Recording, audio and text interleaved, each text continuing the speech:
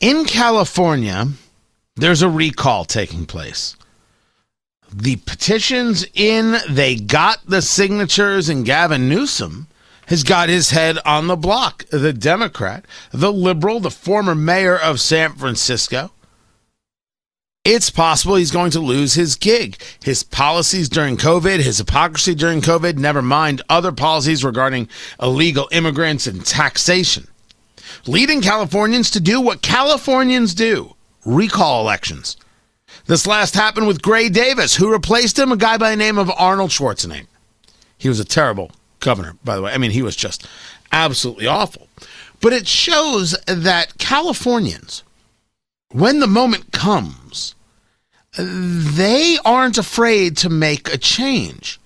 The question is, what change can be made, and what does it say for us across the country regarding either the midterms or the 2024 elections? Tony Katz today. It's good to be with you. Kira Davis joins us right now of redstate.com, where I will soon be a contributor. My videos will be there twice a week. You can go to redstate.com, join the VIP, and use the promo code KATZ, K-A-T-Z, and get your discount. But you can read Kira any single day of the week. Real Kira Davis on Twitter. She also fills in for me here from time to time, and she has been one of the leaders in moving this recall election down the line.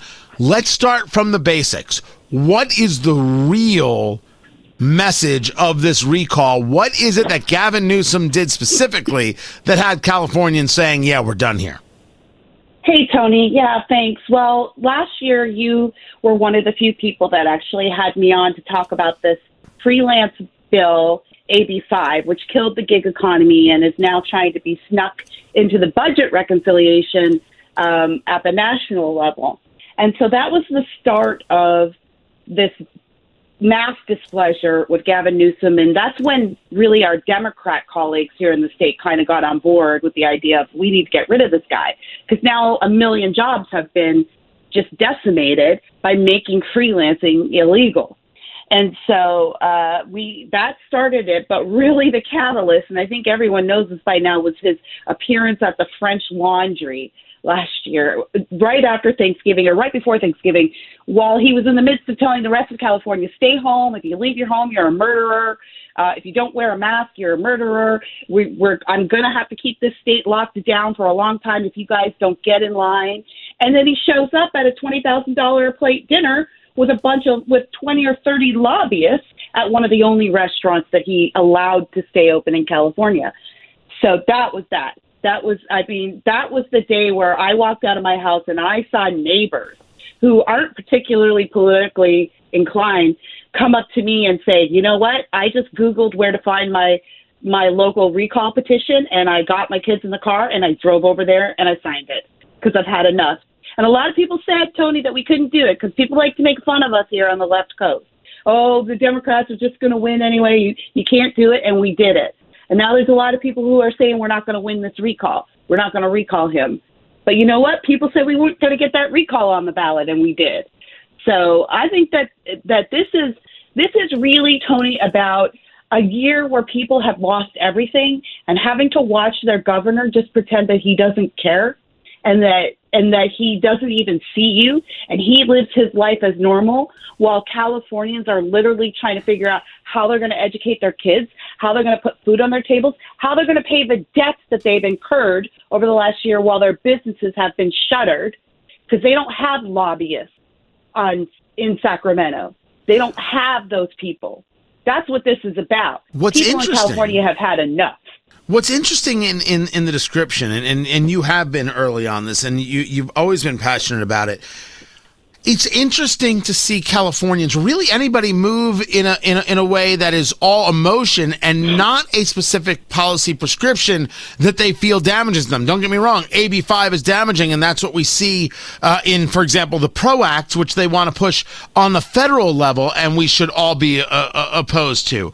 You're sharing it as how dare you treat me like that when you're doing that? I've had enough.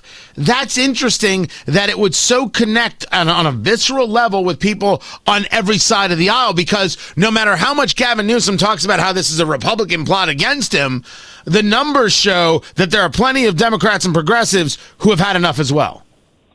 Oh, yeah. I think it was up to something like 33% or 35% of the recall signatures were from Democrats. And you hit the nail on the head, Tony. This is very emotional. In fact, I was talking with a Republican strategist here in the state the other day, and we were saying, this is Republicans like to say, as led by the great and very intelligent Ben Shapiro, facts don't care about your feelings. But I don't know if you've noticed, but feelings don't care about facts either. And in a state like California, they really don't. So it's important that Republicans get in on this emotional response to this governor, because that's going to be a winner. Because at the end of the day, what people in this state respond to is emotion. This is a creative state. It's full of creative people. And it's just the way it is. And when people feel like they are being treated unjustly to the point where they can't even justify their own politicians anymore, then you've got to pounce on that. Republicans pounce, you got to pounce on that. You got to take advantage of that. You're absolutely right. This is a very emotional time. And people in California have every right to be emotional. Their kids haven't been in school for a year. This governor's been playing games with us. He still holds his emergency powers. He's putting kids in masks when they return to school next month. And you know how hot it gets here, Tony. And our schools in Southern California are largely outdoor schools. So, open air schools, I should say, and PE classes in September. I mean, it's just ridiculous. There's no reason for it. But the governor has some kind of deal with the teachers union, and the rest of us get left out of it. So people are sick of it. They're sick. Talking to Kira Davis of redstate.com. So we have this election coming up. I believe it comes up in September, right? Yes, September 14th. So now we got to take a look at who's on the ballot. And it's very interesting. Somebody we both know, Larry Elder, a radio host, known as the sage of South Central, getting into this race, Black Republican, one of many getting into this race. Who are the big who's got the lead on the Republican side? Because we know Caitlyn Jenner's in this, a series of others. Yeah. Who are the top three contenders right now? Well, we do have Caitlyn Jenner, of course. Here's the thing, folks. It's really largely going to come down to name recognition. That's how we got Arnold Schwarzenegger that time. And so that's why it's really exciting that Larry Elder got in this race, because he's a big name among conservative voters, and I'm really excited. I love Larry, just like everybody does. Caitlyn Jenner was a name, not necessarily a great political personality, but a name. So those would be the top two, and then close in third is the person I'm supporting personally, and that's an assemblyman from the 6th District, Kevin Kiley, who has been known as he's gained this reputation in the last year of being California's assemblyman, because he's been the lone voice on the floor. He's brought to bring repeal bills for this AB5 bill. I mean, I think he's up to 3 now. He's the guy. He's the reason we can go to church. He sued when the governor was closing churches and keeping strip clubs and casinos open. He sued on a constitutional basis and won that for us. He's continuing a lawsuit to force the governor to release his emergency powers. So he's kind of one of those guys that's like not a lot of name recognition, but he's really popular among Democrat voters as well. He's a Republican, but because of his fight for our civil rights during this last year. So I would say right now that it is a battle of these top 3 people for name recognition, and then you've got a couple of other old timers. You got Kevin Faulconer, who was the mayor of San Diego, and he's kind of the GOP establishment candidate. And then you have John Cox, who ran, who I think this is his second time running for governor here. I think he may have run in the Midwest somewhere as well. And he's a wealthy businessman who was very instrumental in funding the recall effort, and so he definitely deserves props for that. I think Cox and Faulconer, their star is starting to fall a little bit, because they're business as usual. Then you got guys like Larry Elder and Kevin Kiley who are kind of like shaking it up. So I guess the question is why it's too soon. We don't have any polls yet to tell. How could Republicans not just gather around one candidate and say, this is the guy, this is who can win, everybody step out, that's it? Why go through this fight? Well, I'm glad you asked that question. It's a great question. First of all, they don't need to. It's important that everybody knows that the recall election is two questions. The first question is, do you vote to recall Governor Newsom from his position as governor of California? Yes or no? You want to vote yes on that. We all want to vote yes on that. So that's it. If the majority is yes, then he's gone. That's it. He's not running against anybody. He's running against himself. If the majority of voters say, yes, we want to recall him, then he's gone. Then we go to question number 2, which says, well, if you vote to fire this guy, then of these candidates, which would you prefer to replace him? And then you can pick from that list of candidates. It would be nice to coalesce around one candidate, but you and I have been in politics long enough to know how that works, and people get split, and people have different ideas of who would be good and who would be right.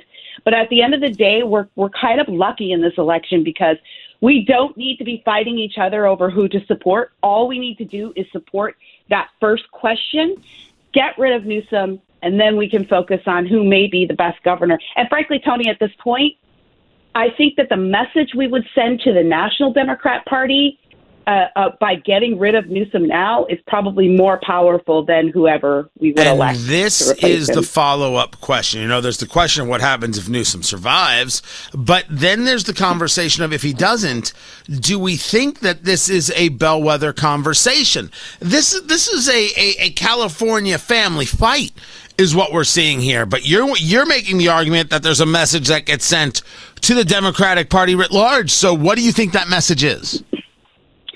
The message is that the American people are not convinced of your mandate. And I think we're seeing that at all levels, Tony, across the country right now. I mean, if you look at what we're seeing coming out of the White House, Jen Psaki standing at the White House press briefings telling us that Republicans are the ones that want to defund police. They're switching the narrative because they're polling right now. Everything coming out of the White House is straight trash. And the American people aren't buying it anymore because the American people are actually living through the consequences. And they're saying, oh, hey, I'm glad we got rid of Trump. But also, I live in a border state and it's open like a sieve. You know, people, regardless of party, are feeling the consequences of this inflation, are feeling the consequences of not having enough employees at their work. And the Democrats, see, they want they're importing California to the rest of the country, and they want Gavin in D.C. eventually. Gavin has designs on being president. So we get rid of him here, and this tells the rest of the country that, well, dang, if even the people of California won't tolerate this stuff, then what does that mean for the rest of the population? So this is a local election with huge national implications. Kira Davis, before I let you go, are we placing a bet? Are we placing a bet on the odds that Californians will replace Gavin Newsom? Sure, let's do it. I'm saying, are the odds 50-50 or are they higher than that? I would say right now 60-40 in favor of recall. Really? Yeah. You think there's really enough people? There are enough people in. Remember, we've all been through. I mean, you and I both lived there. I lived there. You still live there. We've been through California elections. We know that once you get out of Los Angeles County and then in San Francisco, in the Bay Area, it's a conservative state throughout the Inland Empire and other places. But there are enough people in L.A. County and near in San Francisco and Silicon Valley that are upset with Gavin Newsom to pull the trigger to see him go? That's a two-part question. I don't know the statistics. My feeling, we're talking about facts and feelings, my feeling is yes, because that AB5 thing really launched a lot of Democrats into a hysterical state regarding Newsom. But the other thing is this, it might not matter because in recall elections, Democrats typically don't come out, and people are depressed in the state. And what might happen is people might not really want to see a Republican governor, but we're banking on a lot of people just throwing up their hands and saying, I'm not even going to bother going to the polls because I'm completely uninspired by anybody. And Republicans typically do get out in recall elections and special elections. In California, this I do know, special elections typically swing the way of Republican candidates because Democrat voters just don't come out. They're not energized by it. They don't pay attention to the news the way that we do, yada, yada, yada. So, yeah, I do think that there is a chance that this recall could be successful, if for no other reason than a lot of Democrat voters just aren't keen to go out to the polls in the first place. Kira Davis, Real Kira Davis, Kira, Real Kira Davis on Twitter. RedState.com is where you find her, and starting next week, where you find my new video series, RedState.com. You can use promo code KATZ, K-A-T-Z, and you'll get a discount on being a VIP. Kira, always a pleasure. I've got more. I'm Tony Katz.